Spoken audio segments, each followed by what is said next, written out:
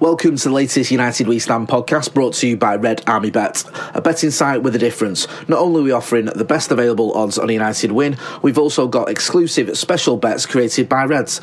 And as we share half our net profits with the United supporters community, no matter what, the fans can always end up winning. Check out our website, redarmybet.com, or download the app, Red Army Bet, about fans, by fans, for fans.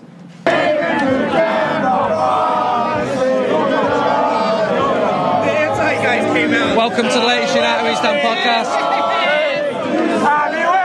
I'm in Ann Arbor.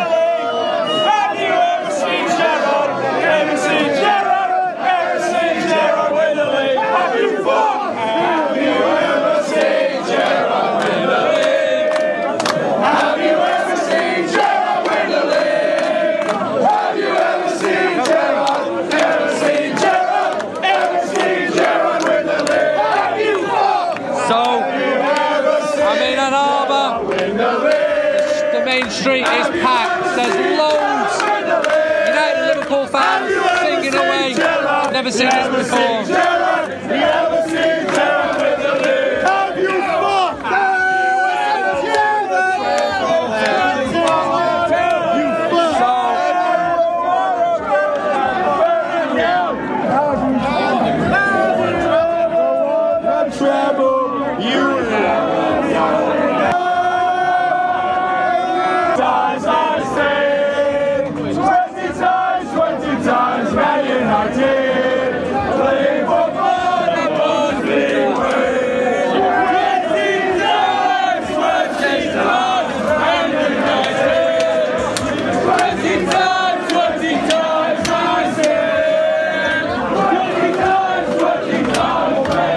So I'm on the main street in Ann Arbor.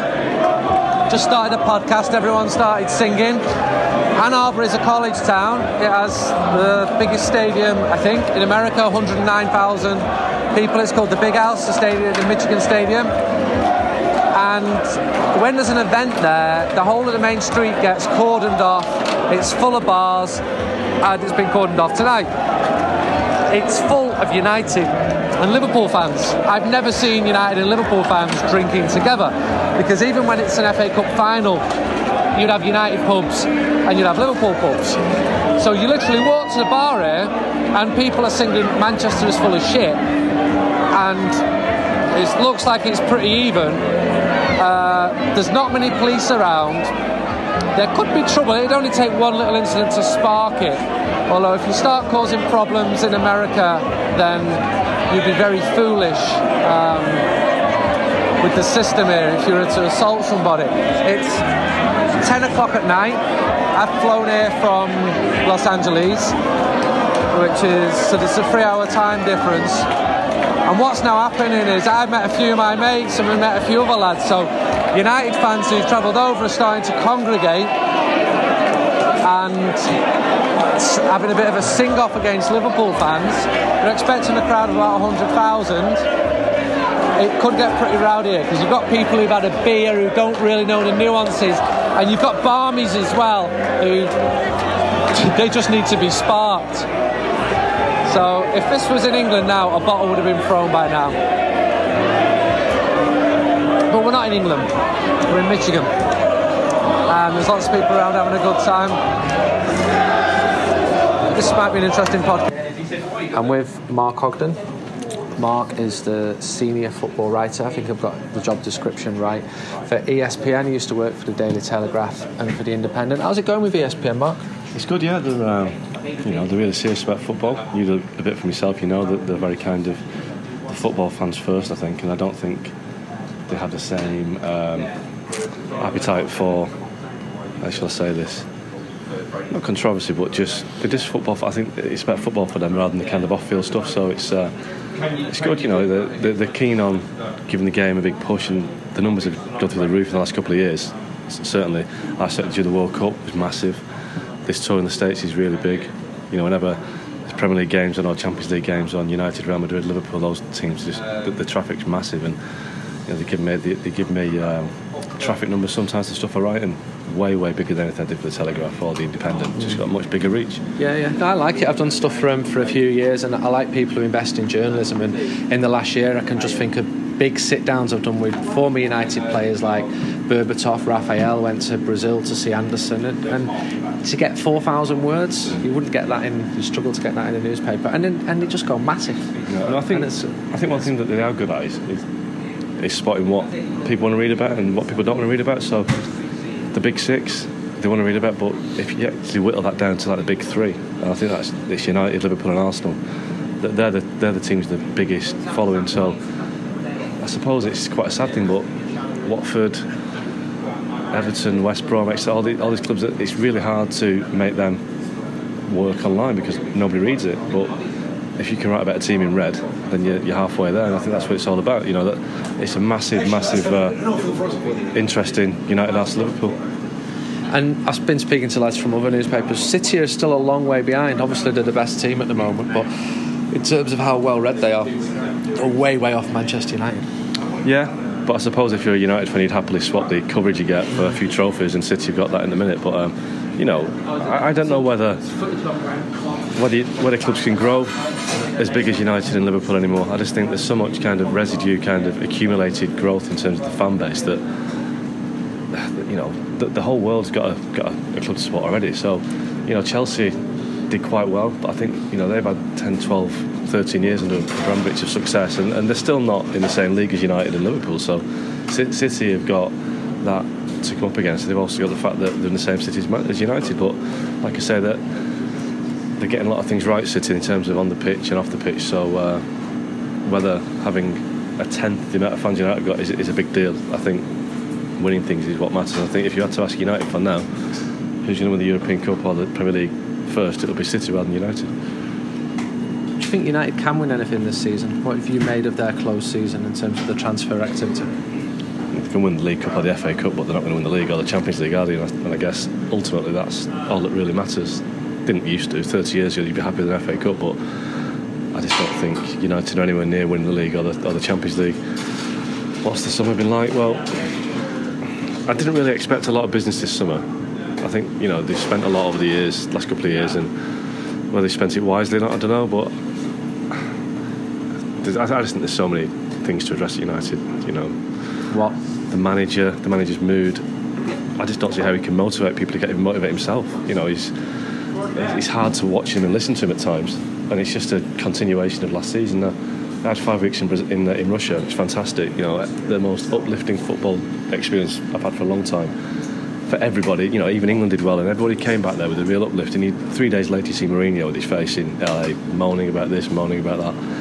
It's like, change the record, Jose. We don't want to hear it. You're manager of Manchester United. Yeah, exactly. You're the guy that's better than making things different. So if you're not happy with things, sort it out before you get to America and put your foot down. It's almost like he wants to blame everybody for everything, but he don't take any responsibility for himself in terms of, if X, Y or Z is wrong, deal with it before you come out here.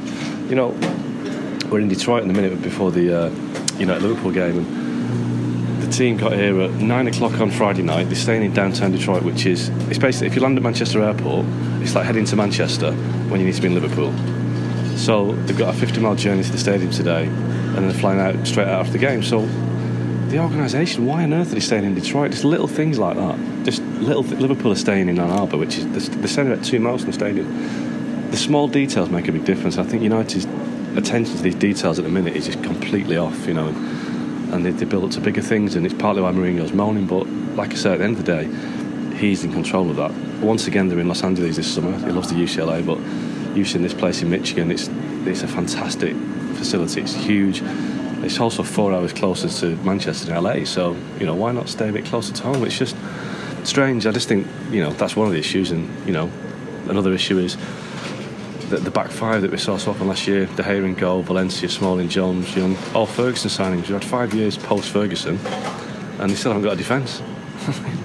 What's one area they're looking to improve? They're looking to get a central defender. Any other areas you think United need to improve? But just on that, Andy, they bought a central defender for the last 2 summers in Eric Bailly and Victor Lindelof, and they're still looking for centre. 30 million each. Yeah, and they're still looking for centre halves. Now, I rate Bailey. I don't particularly rate Lindelof, but Harry Maguire, seriously? I just think it's. I worry that it's of a fashion because he's had a good World Cup. And he had a great World Cup against Panama and Tunisia, and maybe Sweden, but we're not talking like Champions League quality. But we've talked about the defence, so what else do they need to address? Well, they're desperate for a number 10 like Eden Hazard, David Silva, Felipe Coutinho, Christian Eriksen. They're really, really desperate for that because they haven't got anybody in the final third of the pitch who can open the back four. Now, Mata could do that in the past, but I just think physically Mata's not strong. The modern game's passed Juan Mata by, I think. I just think it's quick enough anymore. So United desperately need somebody with a bit of stardust in that final third. That doesn't come cheap, but they haven't got that. Sanchez isn't quite that player. He's not a number 10. And I just think in midfield, Fellaini's done his job in the past, but I think they should have said to Fellaini at the end of last season, thanks for all you've done, but on your way. Martial? I'd let him go as well. I'm having a bit of a rant here, aren't I? Well, on Fellaini, just before we get into Martial, on Fellaini, I think that while Man United rely on Marouane Fellaini, they've got a problem. I just think he's not what makes Man United a better team. Anthony Martial, I think if you take out his debut against Liverpool, what has he actually done? Not really, flattered to deceive. And I'll speak to mates of mine who are United fans, and I said, if you give me now a 25-year-old Nani or a 25-year-old Anthony Martial, I'll take Nani every time. All the stick that Nani got, he won games, he scored great goals, he made a difference. I thought he was unfairly critical. He had his moments where he was he flattered to deceive, but Martial does Wingers do that though, don't they? Yeah, but Martial, he's not even a 1 in 10. He's probably a 1 in 15. Nani was only 1 in 5, and I don't think Martial leaving would be the new Kevin De Bruyne or Mo Salah in terms of Mourinho letting a bad one go. I just think he's had enough chances. Pogba? I feel sorry for Pogba a bit because I think this is another one of the Mourinho things where the World Cup finishes, Pogba's on a real high, he's had a great tournament for France and he looks a player, didn't even dye his hair, so he's obviously concentrating a lot. And Jose comes out and has a dig about, I hope he knows why he played so well. And then there's another dig about his focus. Yeah, I think his focus at times back in Manchester's a bit, not where it should be. But for me, what he should have done, he should have said, had a great tournament, Pogba. I'm really looking forward to working this season. I think he's shown what we all knew he had, and I'm going to give him the captaincy because the captaincy will make him bring some more responsibility to his game. Get rid of the silly stuff that sometimes is a bit that immaturity might make him grow up a little bit, because Antonio Valencia's 32, he gets a lot of injuries, he doesn't speak that good English, so why are you giving it to him? And then Jose was asked, Hazard has been in England for so long, he doesn't speak English. But then Jose was asked, what if Valencia's not fit? And he says, there's Chris Smalling, there's Ashley Young, there's Juan Mata. Didn't mention Pogba. Pogba wants it. Yeah, and there's two examples I give you. There's Cantona and there's Roy Keane. Cantona was the captain because he led by example, and he led because he was Cantona. But he wasn't a captain figure, but Fergie gave it to him, made him a different player. Roy Keane was, hard to handle before he got the captaincy. And again, it was like, what are you giving it to him for? But it makes them grow and mature as players. Responsibility. Yeah, and I think that's exactly what Pogba needs right now.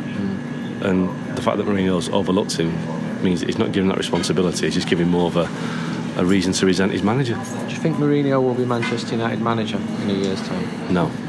I don't know if he'll be manager at Christmas, to be honest. I think they need to start well, don't they? Yeah, they do. And I think he's got a lot of good players. He's got a good squad. It does have a good squad, but somebody said a long time ago to me that all teams eventually reflect the personality of the manager, and I think that's true. Liverpool are kind of an exciting team, a team that will just play off the cuff, and City the same. But United finished above them last year. They did, but Liverpool got to the Champions League final. United beat Liverpool. Yeah, absolutely. But again, it's like you put the two teams together, and I think that Liverpool this season are a better bet to win trophies than United because they've got much more flair going forward. I think they've sorted the defence out with Van Dijk. They've got a good goalkeeper now. So I think United fans need to avoid falling at the trap of the old City fans in terms of, but they've got this and we've got that and this.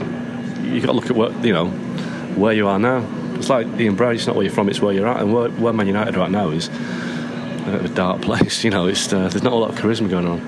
I think part of the darkness comes from a very disappointing end to the season, which didn't start too badly, and City winning the league by such a gap, and Liverpool reaching the European Cup final. But those final games of the season were atrocious. The games at Brighton and West Ham, it was like they'd all just completely given up. But United still beat Arsenal away last season, beat City away last season, beat Liverpool at home, beat Chelsea. Yeah.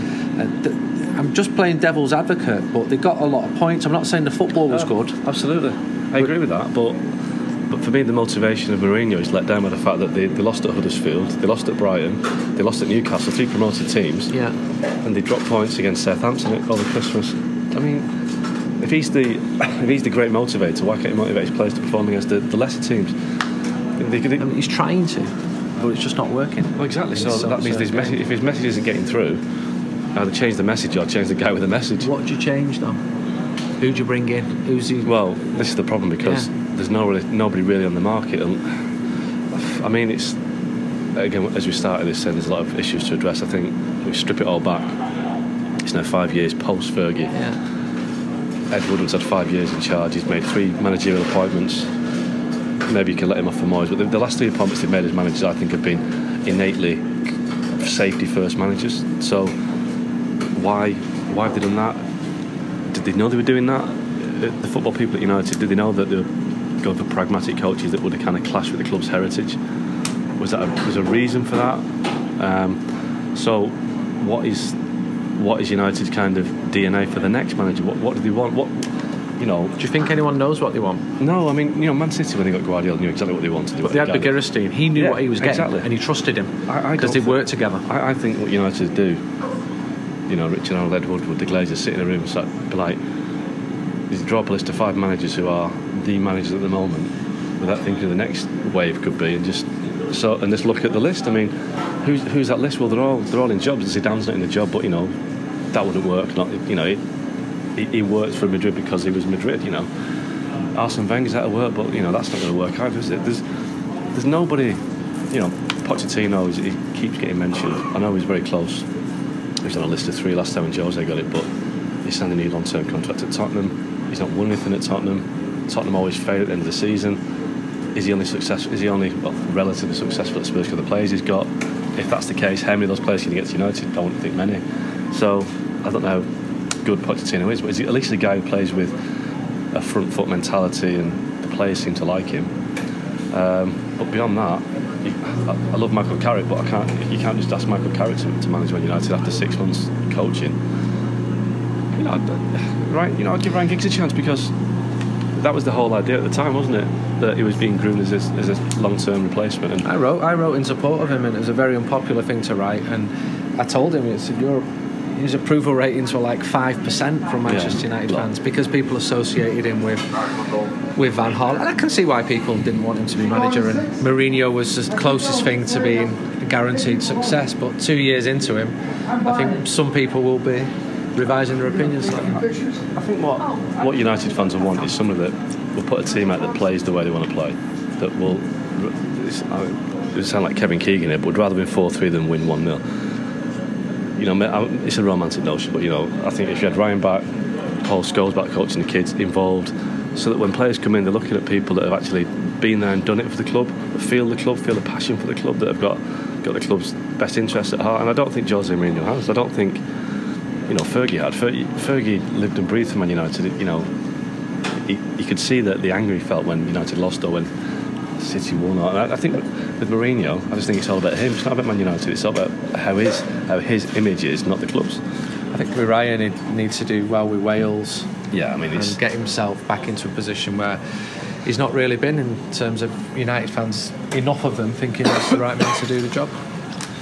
No, and I've nothing to base it on the fact that I just think he feels the United way of doing things. I think I'm with you. But then obviously the people upstairs probably don't. So who knows? Would Gareth Southgate do this because he's had a good summer and he's popular? This is the problem. There's no clear strategy that you're aware of. There's nobody that you think, right, they want this, that and that. They want the manager to come in and do this.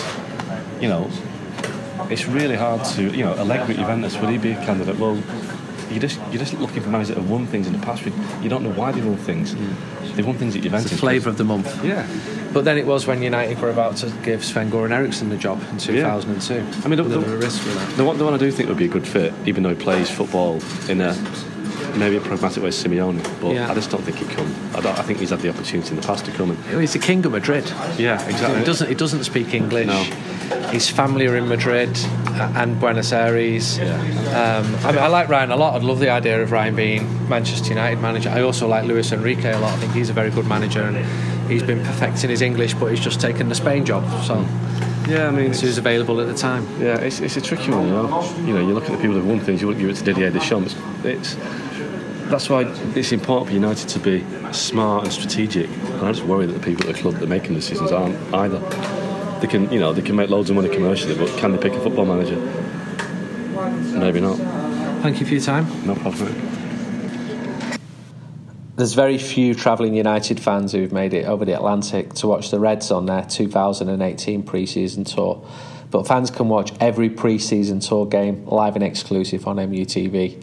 Live games include friendlies against Club America and San Jose Earthquakes before United enter the ICC tournament facing the likes of AC Milan, Liverpool and Real Madrid. United then fly back to England and on to Bavaria for a final game against Bayern Munich on August the 5th. United fans can find MUTV on Sky Channel 418 and it costs just £7 a month with no contract to watch all 6 games. Search MUTV Sky or go to Channel 418 to find out more info or to watch pre-match build-up for free ahead of each game. I'm with Paul Hurst, who's the United correspondent for the Times newspaper. We're in the press box at the Michigan Stadium. You've been on the full tour, Paul. What have you made of it so far from Manchester United's perspective? Well, it's just been a very kind of negative vibe around the whole tour, really. It's kind of come from the manager, basically. He's a kind of source of negativity. We've only seen him smile once on this tour, and that's when he was talking about his daughter's graduation that he couldn't attend in London at the first press conference in LA. He's just been negative ever since, rolling out the excuses and getting painting a very negative picture about United, about this tour, which is quite alarming, really. I remember Van Gaal's first tour 4 years ago. The first thing he said in his first press conference was, that this tour is not good because of all the commercial appearances, etc. I thought that was really bad, a bad thing to do. And yet I walked out of this stadium 4 years ago having watched Manchester United play very, very well against Real Madrid. Yeah. I think Ashley Young was played as a defence, and they'd not played there previously. And I thought Van Gaal's onto something even. But on this tour, we've not even really seen United playing well. No. A bit better against Milan, but the first 2 games were dreadful. Yeah, they were pretty. Particularly the second game for me was pretty dreadful against San Jose. It's just San Jose's reserves. Exactly, yeah. Who made 15, 16 changes during the match and had not kept a clean sheet until they played United. So it's pretty drab. The only kind of positive player that I've seen is Alexis Sanchez. Yeah, he's been good. The first team player, but the young ones have played well. Pereira's done very well. I like Chong as well. Particularly in the first match, I thought he played very well, very confident. I like Mason Greenwood as well. Yeah. He's got a lot. There's a lot of talk about him coming through and doing well. Obviously, you realise he's only 16, which just shows you how kind of threadbare this squad is. But Sanchez looks sharp. He looks lean. He looks fit. He looks eager. He looks ready to impress, and he's by far the most threatening player that they've had on this tour. He looks really good. So that's one positive for the season. What's it been like as a journalist to cover it? It's good, yeah. I mean, going to LA is, obviously Jose likes it there. He likes the facilities. But yeah, so it's obviously it's a great city to go to. But it's a bit kind of difficult with the time difference for us. Getting up sort of quite early to sort of 4 or 5 in the mornings to kind of check in with the desk because there we were 8 hours, 8 hour time difference. But then when you have to sort of work a day ahead, as it were. But there's some great cities. We've been to these places before, to Michigan, to LA, to San Jose, and they're all fantastic cities. They're all quite well attended generally, apart from the first couple of matches here. So it's a great thing to do. I noticed Liverpool being very proactive with their media. I've seen Jurgen Klopp mixing with fans, going on the Anfield Wrap podcast. And to be fair to Jose, he did an interview for United We Stand, but they seem to be going about things in a very different way, and they're getting praised for the way that they're dealing with the media. How do you think United compare to other clubs, including Liverpool, in the way they work the media? Well, with Liverpool, I was part of a round table with Jurgen Klopp yesterday with the national press. It was 35 minutes with him, and it was really deep kind of analysis, very kind of open about what happened in the Champions League final, about what's coming up for the season, about signings and how they went about all their signings this summer. And it just it felt really kind of positive really, as if he wanted to, tell you what's going on inside the club. And obviously the fans get to read that, so they get to know what's going on inside the club. So there's a stronger connection there between the fans and the club through the media, through social media as well. But whereas United just seem to be a bit more of a closed shop at the moment. I mean, we get sort of less access when it comes to players. We're not spoke to the manager apart from in press conferences yet, and I just think that it's kind of chalk and cheese at the moment between the two clubs, and that it doesn't, it's not good for the relationship between the press and the manager, the club and the manager. It's like a more kind of open access policy would help matters. I mean, I did the England press day before the World Cup where they put all 23 players up, and it's just it gives you a chance to develop a trust. Between players and the media, you get to know each other better, so you're more likely to treat each other with respect. So I think a lot of Premier League clubs could learn from that idea. So I'm on the main street in Ann Arbor. There's a lot more Liverpool fans. I've got to be honest, it pains me to say it, and I don't know why. And I just saw a young lady with a Manchester United cap on. What's your name? Where are you from? Becky, I'm from Detroit. Your fiance is from where? Earlham, Manchester. Right, I like this. Were you a United fan, or are you a United fan because of your fiancé? Is your fiancé a Red? Yes, he's a United fan, but I was a United fan before I ever met him. And then, wow, what are the odds on that? You support Manchester United, and yes. Where did you meet him? I met him at Michigan State at a party. Right, and you told him you were a United fan? Yes, some guy was talking to him about football, or soccer, he said, and I walked over to him and had to tell him that he didn't know what he was talking about. And it was true love ever since. So what was his child line then? Just being a United fan basically helped him, didn't it? I was the one that chatted him up. Some American guy was talking to him about soccer and didn't know what he was talking about. That is fantastic. And how long have you been with him? 3 years. And you've been over to Manchester? Yeah, 7 times. You like it? I love it. You've been to a game? I have. I've been to 3. Yeah? Yep, at the Field of Dreams. And how would you describe Manchester United's support in Detroit? It's pretty big. There's actually a place in Royal Oak that you can go and you can watch the game, and there's Manchester United fans that go. But yeah, there's a lot of fans here. And Detroit is a big soccer football city. I mean, I was there a couple of years ago because United were here 4 years ago, weren't they? Yeah. It's a fascinating city. It's a big city. It's a big city. It's a big, so they support it. And a lot of kids we grow up playing. Yeah. And we love it. Yeah. And football here is becoming more popular? Yeah. Yeah? More people are playing it, more people are watching it. Mm-hmm. I've been following the full tour. I was at the LA Derby the other night. I was really impressed by the atmosphere. Although I found it strange that LAFC have only been in existence for 1 year and they've got like this rivalry, and I'm thinking, where's it come from? Where's the historical enmity? So tell people listening to this in the UK, against the backdrop of a Steven Gerrard song, tell us something about Ann Arbor. Ann Arbor is a quirky little artsy town. It's lively, it's fun. If you're from the UK, you should come. It's interesting, it's different. How optimistic or pessimistic are you about Manchester United's chances this season? This season? I hope they do really well. And we got Pogba. Hopefully, coming off the World Cup, he'll kick ass this season. Yeah. Walking towards the ground and loads of bars, absolutely packed. The stadium must be brilliant for the economy of Ann Arbor here. And there's 3 lads drinking cans of Boddingtons. Where are you from? Chicago, south of Chicago. What's your name? Jim. And you're a season ticket holder at Manchester United, despite living south of Chicago. That's right. How far south? Like the Antarctic? About or just 80 miles south. Okay.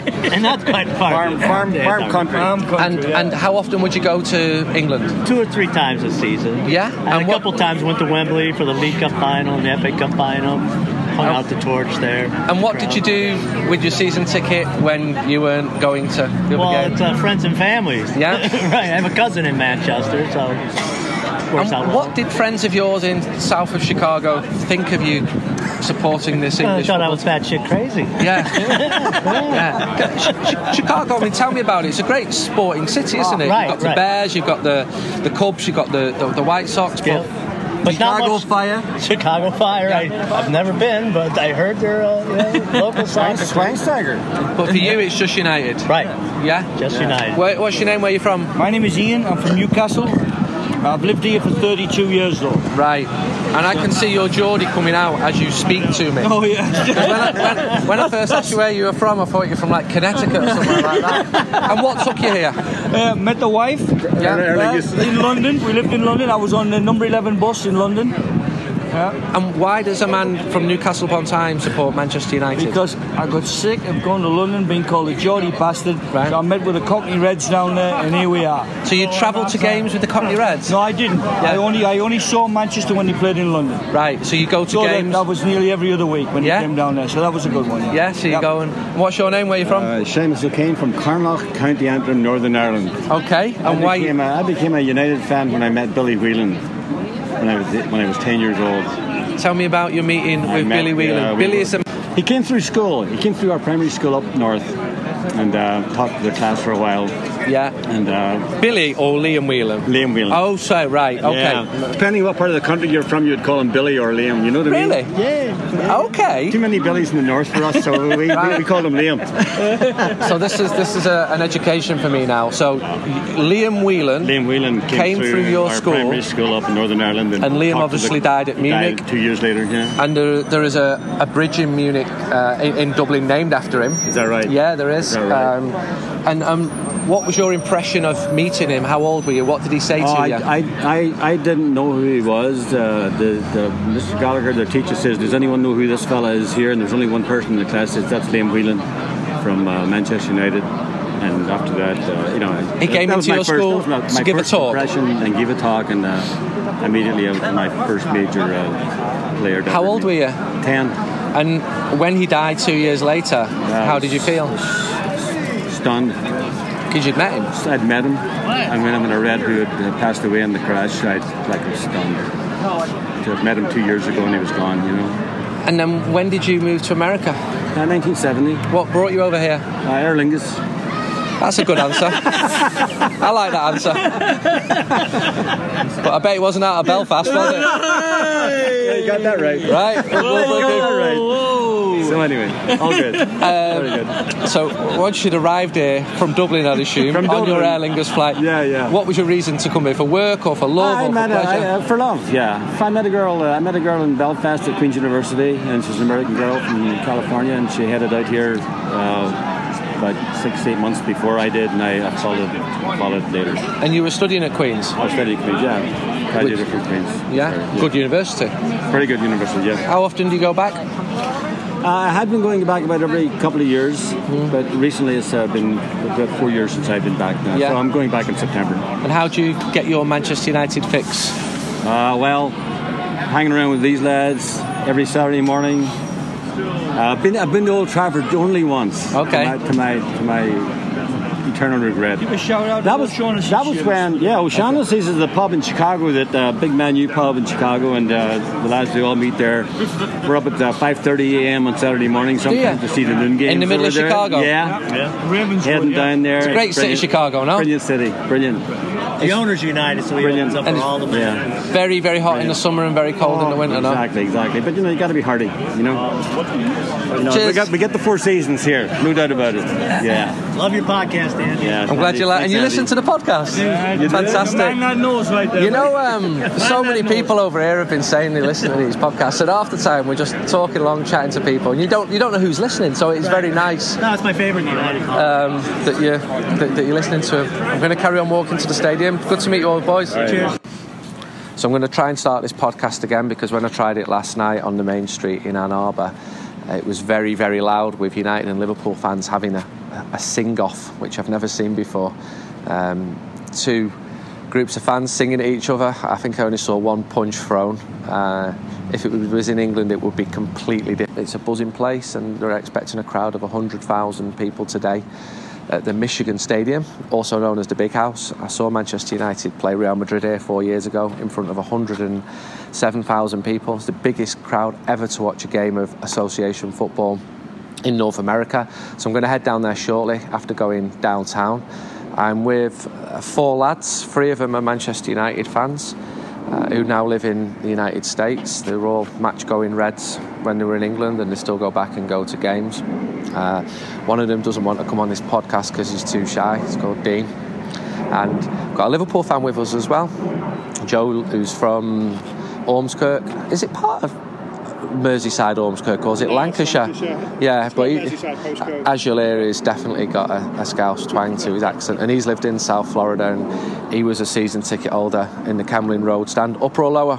Upper. Right. No, it wasn't upper or lower back then. Right, so pre-94, when they put the upper tier on it. Next to the standing away fans. So we'll talk about a little bit about Liverpool, and he's saying that his season ticket used to be where the away fans were, so that will be where the Arsenal fans went mental after winning the league in the last minute in 1989 in that tiny pocket, and where Manchester United fans in 88 when came from 3-1 down to draw 3-3, and I'm just trying to think that section, that tiny section, they used to just pack the away fans into there at Anfield, and Anfield's changed a lot now. It's much bigger, 55,000 people, and Liverpool have got a bit of a buzz about them. It pains me to say it, but they've got a good team. They reached the European Cup final, and there's a real optimism among their fans. They've got some very good players, and when I saw Jurgen Klopp mixing with fans in Ann Arbor last night, my first reaction was it contrasts strongly with Jose Mourinho not looking happy with the world on this tour, and both of them will be judged by results, but I don't think it does Klopp any harm meeting hardcore Liverpool fans. It wasn't contrived stuff. They're lads who've travelled over from here, and he went and had a beer with them. And I know he'll never be anyone's favourite on this podcast unless he joins Manchester United, when everyone will completely revise their opinions of him. So, Kev, you live in Connecticut now? Yep. Originally from Coventry, went to United games for years, went to European away matches. How are you feeling, first of all, about walking onto a dance floor full of 19-year-olds last night? And secondly, about Manchester United this season? Firstly, feeling quite old. And I'm feeling a little optimism about United this year. I'm just hoping that Lukaku carries on where he started last year and not where he finished, and takes a bit of momentum from the World Cup. And I'm interested to see what Fred looks like. So hopefully he plays today, at least for half. And Mourinho, is he the man to take United forward? What's your opinion of him? I think he is the best man for the job at the minute, but I think he's not really the man for the future, in my opinion.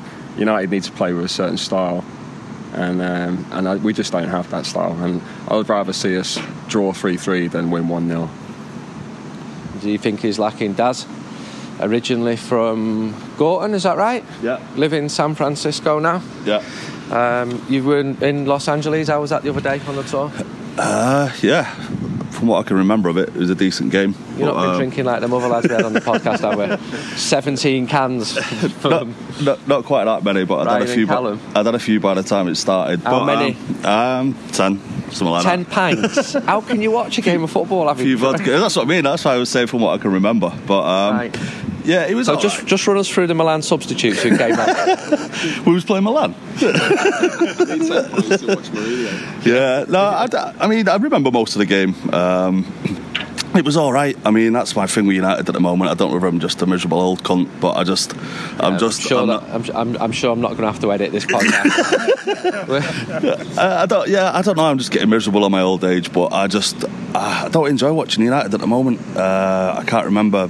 I can only remember a handful of games last season where I was really buzzing off. And you feel a bit detached living in the States. So you're watching it on TV. Only got back for one game last season, but I don't know whether it's just you feel detached, but I'm not buzzing off at the moment. I've been pretty categoric with I just actually pathologically hate Mourinho. So it probably ruins it for me a bit. You say detached. Do you read the fanzine? Do you listen to the podcast? Yeah, all that. Keep in contact, go on the United We Stand message board, listen to the podcast, read the mag, watch everything on TV about United. So keeping up to date with everything, obviously, but it's not the same as going to the match with your mates, is it, every week? So you've got a good life with your family in San Francisco, but there must be some things you miss about living in Manchester. I think I've been on record before and said the chipper You can't get a good chippy over here, mate. I've said that before. They've tried it, they can't do it. So chipper, football, and your mates, yeah. But everything else, I'd probably prefer in California, to be honest, mate. But yeah, you can't replace your family and your mates and go into the match. But 5 years now over here, so just got a green card actually, so for the foreseeable. All right, we don't want your fucking lifestyle. Joe. So in 1985. Welcome, Liverpool fan. How are you feeling about your club at the moment? Was I right in my assessment, or I actually nonsense? No, I couldn't be happier. I think Klopp's made some fantastic buys over the summer.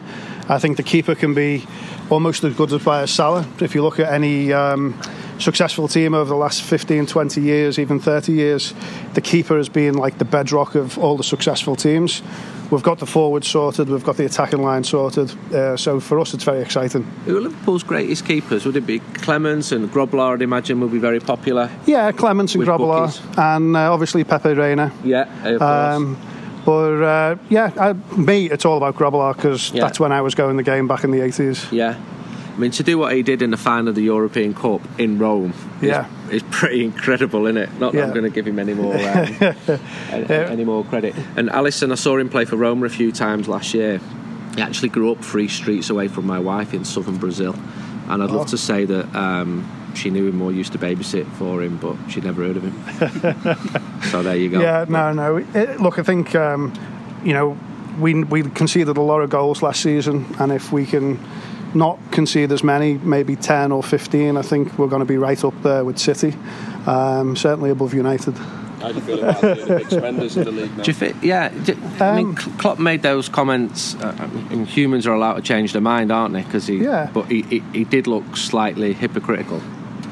To be honest, I don't necessarily agree. Okay. I think he's sold a lot of players and he's made a lot of money, especially with Coutinho. The keeper, obviously, it's a record signing, and no one can argue. I think he spent 150 million this summer. Yeah. But I think the market has just exploded over the last 2 years, and that's just it's just a kind of just the way the whole thing's going. So if you've got to be successful and you've got to invest, I think he's done it better than anybody. I think his net spend is still pretty close to zero. Did you miss Coutinho? I thought we would. I actually think it paved the way for Salah to really come into his own, and I think the attacking lineup we've got now is fantastic and very strong. So, as I say, I'm looking forward to the season. How good is Salah? I mean, before he goes to Barcelona, I mean. I think he's a terrific player. I think he's up there. He's world class. I think in order to be a truly world class player, you need to do this for 3, 4, or 5 seasons. So I think he's certainly got the capability. He's got his teammates around him that are giving him the space. He's creating the space, and I think time will tell if he's truly a world class player. And I think he is. Klopp, brilliant. Why? I think he's just a great all-round manager. I think he can motivate a team well. I think he's got all of the fans on his side, all behind him. He plays really exciting football, sometimes too exciting. And that's some of our problems last year. We would attack when really, we wish we could have done a Mourinho and parked the bus and secured the game. But so exciting football. You've got Manchester United at home. Yeah, sorry. It's 0-0 and it's absolutely dreadful. Would you blame Mourinho? If you're that good, why couldn't you break United's side down? Well, when you put like 10 players behind the ball, it's tough. It doesn't matter what players you've got, and it's consistently like that. I don't think you guys were entertained by the game. We certainly weren't. No. And even the United players were frustrated, actually. Yeah, and they wanted to attack. To be honest, and I don't mind saying it, under Ferguson, you were an absolutely fantastic side and a great team to watch. And living in the States for so long, I watched a lot of United games, and I think, to a certain extent, United's gone backwards in terms of its ambition and its play, the way you're playing right now. And I think Liverpool is definitely on the up. And I think, if you look at Liverpool, City and Tottenham, they're the teams that people want to watch, and actually they're the teams that people want to go and play for right now. you've not won the league title for 28 years. I mean, you used to hammer United. I can remember going and looking at a flag on the Camlin Road in '92 when we lost the league at Anfield. Right. And there were songs that day, have you ever seen United win the league? It was just a day. It was one of the worst ever days following Manchester United, and you know, fair play to Liverpool. You've managed to beat us to that record. You've now done 28 years. Well, I was actually there when we were holding up signs saying 25 years, so I can remember that very clearly too. I think it's a long time. Yeah, it's been brutal. We have won a Champions League in that time, and that was exciting. And we've been to 2 other finals. But yeah, the league is the priority. We've got to go out there and we've got to try and win it. And I think this season we've probably had our best chance in probably the last 20 years. So I spoke to people from Milan this week about that Champions League game. They just say it is the worst moment, not just in their football following life, but in their life, and some of them have just like taken it out of the memory. But I also spoke to Carragher about it, and he was very analytical, talking about how good that Milan team was. And I said to Jamie, that 2007 Milan team, they were brilliant, best team in the world, and he just cut me and said the 2005 team were better. And I think he was right, and he would know more than I would. Right. And he just said we felt like privileged to be on the same pitch as them, and obviously what happened, but he said 2 years later we felt we could beat them, and then Milan obviously won, but and that was all in relation to the decline of AC Milan. And there's been times where I thought Liverpool were going the same way. Obviously, you know, you're a huge football club. I think United and Liverpool are by a distance the most popular two English clubs. I don't know what it's like in South Florida. How popular are Liverpool and United in comparison with Barcelona, Madrid? Do you know other Liverpool fans down there, or are there loads of like New Wave City and Chelsea fans? No, I think you're starting to see a few City fans pop up now. Having lived in America, you can see the following kind of follows who's winning the league at the time to a certain extent. But you know, there's a huge fan base for United, a big fan base for Liverpool. And you know, I think there's a fan club in Tampa, big fan club in Tampa for Liverpool. I don't know about the United fan clubs, but you know, there's a huge following, especially down in Florida. I think, obviously, being you know, a lot of South Americans being in Florida, a lot of them follow Barcelona. So there's a big follow from for those guys too. And at the LA Derby the other night, the Latino majority among the match-going fans was pretty stark, and they seem to be the people here, or at least in California, who were going to matches because that was their culture. And obviously football being played seems to be more middle class with the soccer mums, and but I've seen lots of positives with regards to football here. How do you think Manchester United will do this season? Do you think Liverpool will finish above United? 100%. Yeah, I've got a bet on with a few of these lads around here. Very confident in it. To me, it's a question of consistency now. I think we know we can score goals, and we've got a good keeper and a solid defence now, and we're tightened up midfield. I think it'll be disappointing if we don't finish above United, given the money we've invested and given the potential we have with the players we've got. What are your best and worst moments in Liverpool United games? I think. Do you want me to remind you of a few? Yeah, you can remind me of you. Like, was that one at Old Trafford? We won 4-0, was it? 4-1 actually. Oh, was it 4-1? Credit us with one goal. That would be. I wasn't there, unfortunately. Yeah. But, well, just for some context, that was March 2009, and the champions 2 months later were Manchester United. Still a great atmosphere, though. I still watch it on YouTube, you know. Small mercies. But in terms of losses, I've blanked them out my memory. I don't particularly focus on them. I can still take something from some of the defeats. I remember 1990 losing 4-0 at Anfield, getting taken apart by Peter Beardsley. But the United fans that day were just brilliant. You know, we came away thinking, you've seen your team get battered, but you've still got great pride in your team. So we're going to head over to the stadium now. What do you know about Michigan? I don't know an awful lot about it, to be perfectly honest. It's got the biggest stadium, or second biggest stadium in the country. What, bigger than the Cop? I think you could fit about 4 cops into this place. 109,000 people. Yes. I'm walking to the stadium. I've just bumped into a group of lads one's wearing a Dimitar Berbatov Foundation shirt. So I asked them, and they're from Bulgaria, and you're actually from the same town as Dimitar. Yeah. Just watch out so we don't get run over here. There's parking spots near here, $60 each. It's incredible. That's right. How much of a rip-off. So what's the name of your town? I should know this. Volgograd. Right. And describe your town.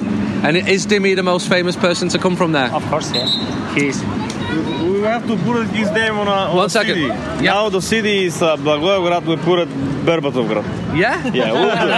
And in the future we'll do.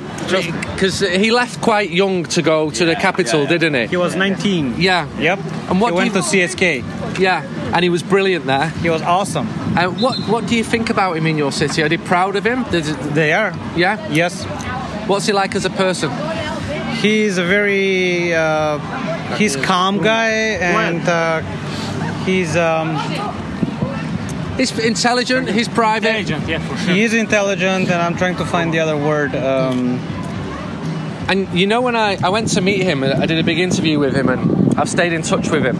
And I told him a story about an Englishman who went to Bulgaria in the Second World War because he spoke Bulgarian and he was very passionate about your country. Okay. And he died there, serving your country. He worked with the partisans behind enemy lines. Wow. And a book was written about this. This was a young man who went to Oxford University. Okay. And I sent Dimitar a copy of the book. Because this man basically... Awesome. And there's now a village named after him in Bulgaria.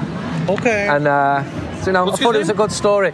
His name is so well known that I've forgotten it, but as soon as I've stopped recording this, I'm going to look at my WhatsApp message to Dimitar. Okay. And I'll tell you the story. Have you been to Bulgaria? I went to Bulgaria last August to meet Dimitar. Okay. To the capital Sofia.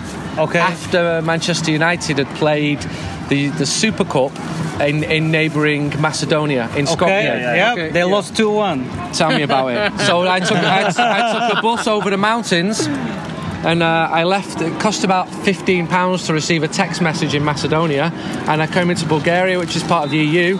Okay. And suddenly I'm allowed to make phone calls That's again. Right. Good experience. And then I walked all around the city. I went to CSKA Stadium, and I was going to return to write an article about the Derby game there. Okay.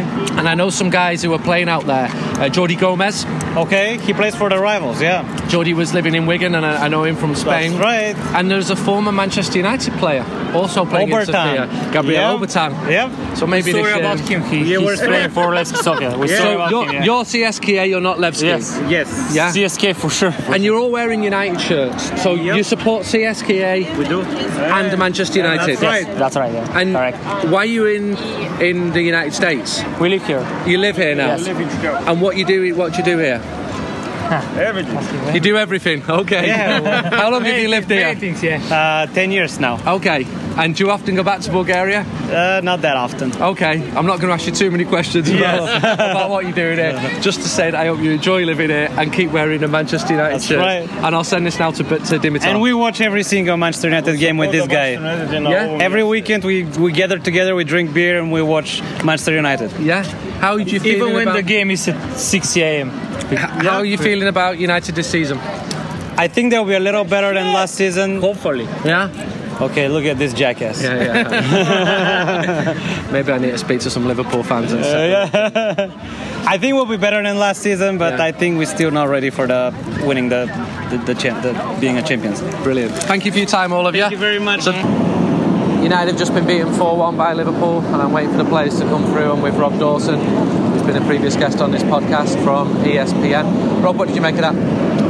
Well, it was comfortable in the end for Liverpool, wasn't it? But and it's never nice to get beaten by Liverpool, whether it's pre-season or an FA Cup final. But Liverpool are much further along in their preparation. This was their 7th game of pre-season. Most of their first team squad back. United obviously had to field a young side, lots of key players missing. That might be putting too positive a spin on it, but it's pre-season. It's not about results. It's about getting a few minutes in the legs and stuff. But at the end of the day, you've been stuffed by Liverpool, and it's never nice. Were there any bright points today? I thought Pereira's goal was good, and I think he's been one of the better players pre-season, if not the best player. Yeah, he's got a lovely free kick, and that's obviously like the highlight of the game for United. But his all-round performance I thought was quite good. He's in quite a difficult situation coming back. He's almost playing for his future game after game. It must be quite unnerving really for a young player to be under that kind of pressure, because obviously we're told he wants to stay, fight for his place, so he's under quite a lot of pressure at the moment, and to come up with a performance like that against Liverpool in front of 100,000 fans is admirable really. Hopefully Mourinho will have seen enough in that to think that he can hang around at Old Trafford next season. If not, he's probably going to have to go on loan again, but I think that might be a little bit of a waste. Where'd you go on loan? What's higher level than Valencia? Well, you make the move then, don't you? I think he's done all that he can do, and he's versatile. Surely he can be an addition for Manchester United. He's been playing as a defensive midfielder. Now, he's not going to knock Nemanja Matic out of the side, but technically he's a really good footballer. He is, and I think that's probably why Mourinho's had him down as that number 6. And you're right, he can play anywhere. He can play anywhere across that front three, probably. His favourite position is just off the striker. Yeah. Isn't that the same for every footballer, though? Yeah. Look, you're right. I mean, if he's not going to get a chance at United next season, he may well be looking to leave permanently, because he already showed last year that he's not going to hang around for scraps. He ultimately defied Mourinho, didn't he, at the end of the transfer window, and said, look, I'm going to go to Valencia even though you want to keep me. Which I don't blame him. No. He wasn't even in the matchday squad for the first 3 games, having done well pre-season. What more could he have done? Yeah. Where's his reward? It shows quite a lot about him there. It would be very easy to stick around and play a couple of cup games, but to go against his manager and can go and get more games in a tough league like Spain showed a lot about him, and hopefully he'll have shown enough on this tour to make Mourinho think twice and maybe include him in a couple of games next season and just have him around the squad, because that's the thing that's going to make him a better player, not training every day and then sitting on his hands at the weekend. What have you made of Mourinho's demeanour? You know what? At the first press conference, he came round and he shook all the English lads' hands. And it might seem like a small thing, but he's not always been like that. And I kind of thought that maybe showed that he was a little bit happier, a little bit more content. Unfortunately, though, since that moment, he seems to have got more and more unhappy with how things are going. And I don't blame him for bits of it, obviously. He hasn't got a lot of his players there. He wants more players in before the deadline. I can understand where he's coming from, but you're manager of Manchester United. It's your job to put a face on it. Even if he doesn't think that they can win the league, which he may not do, come out and say that you can.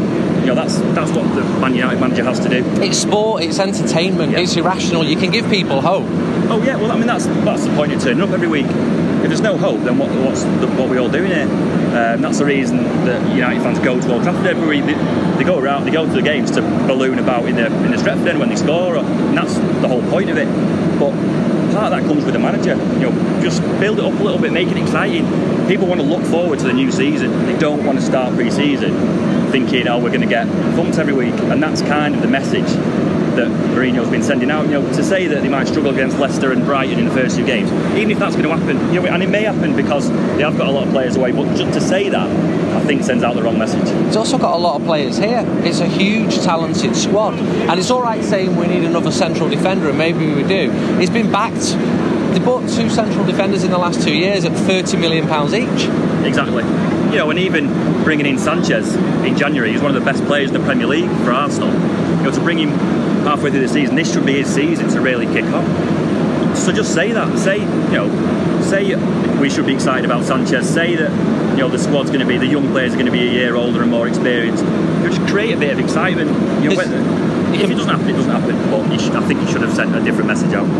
So next stop, Miami against Real Madrid for the final game of the American part of the tour.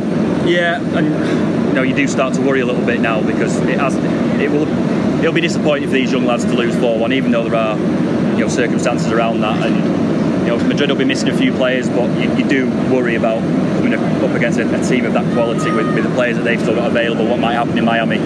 Hopefully they can get something out of it. A few good performances, a bit of confidence, and then on to Bayern Munich in Germany. The danger is that the mood that's kind of enveloping this whole tour gets a little bit suffocating, and they get walloped again in Miami, stuffed again in Munich, and then all of a sudden you start the season and confidence is a little bit down for that first game, which really it shouldn't be, because results don't really mean anything here. It's just about building a bit of confidence and getting ready to go when the season starts. Thanks for your time. Thanks for listening to the latest United We Stand podcast, brought to you by Red Army Bet. We offer the best available odds on a United win, as well as a host of special bets created by Reds. With half our net profits being donated to United supporters groups, Red Army Bet is about fans, by fans, for fans. Check out our website, redarmybet.com, or download the app. Red Army Bet, we all follow United.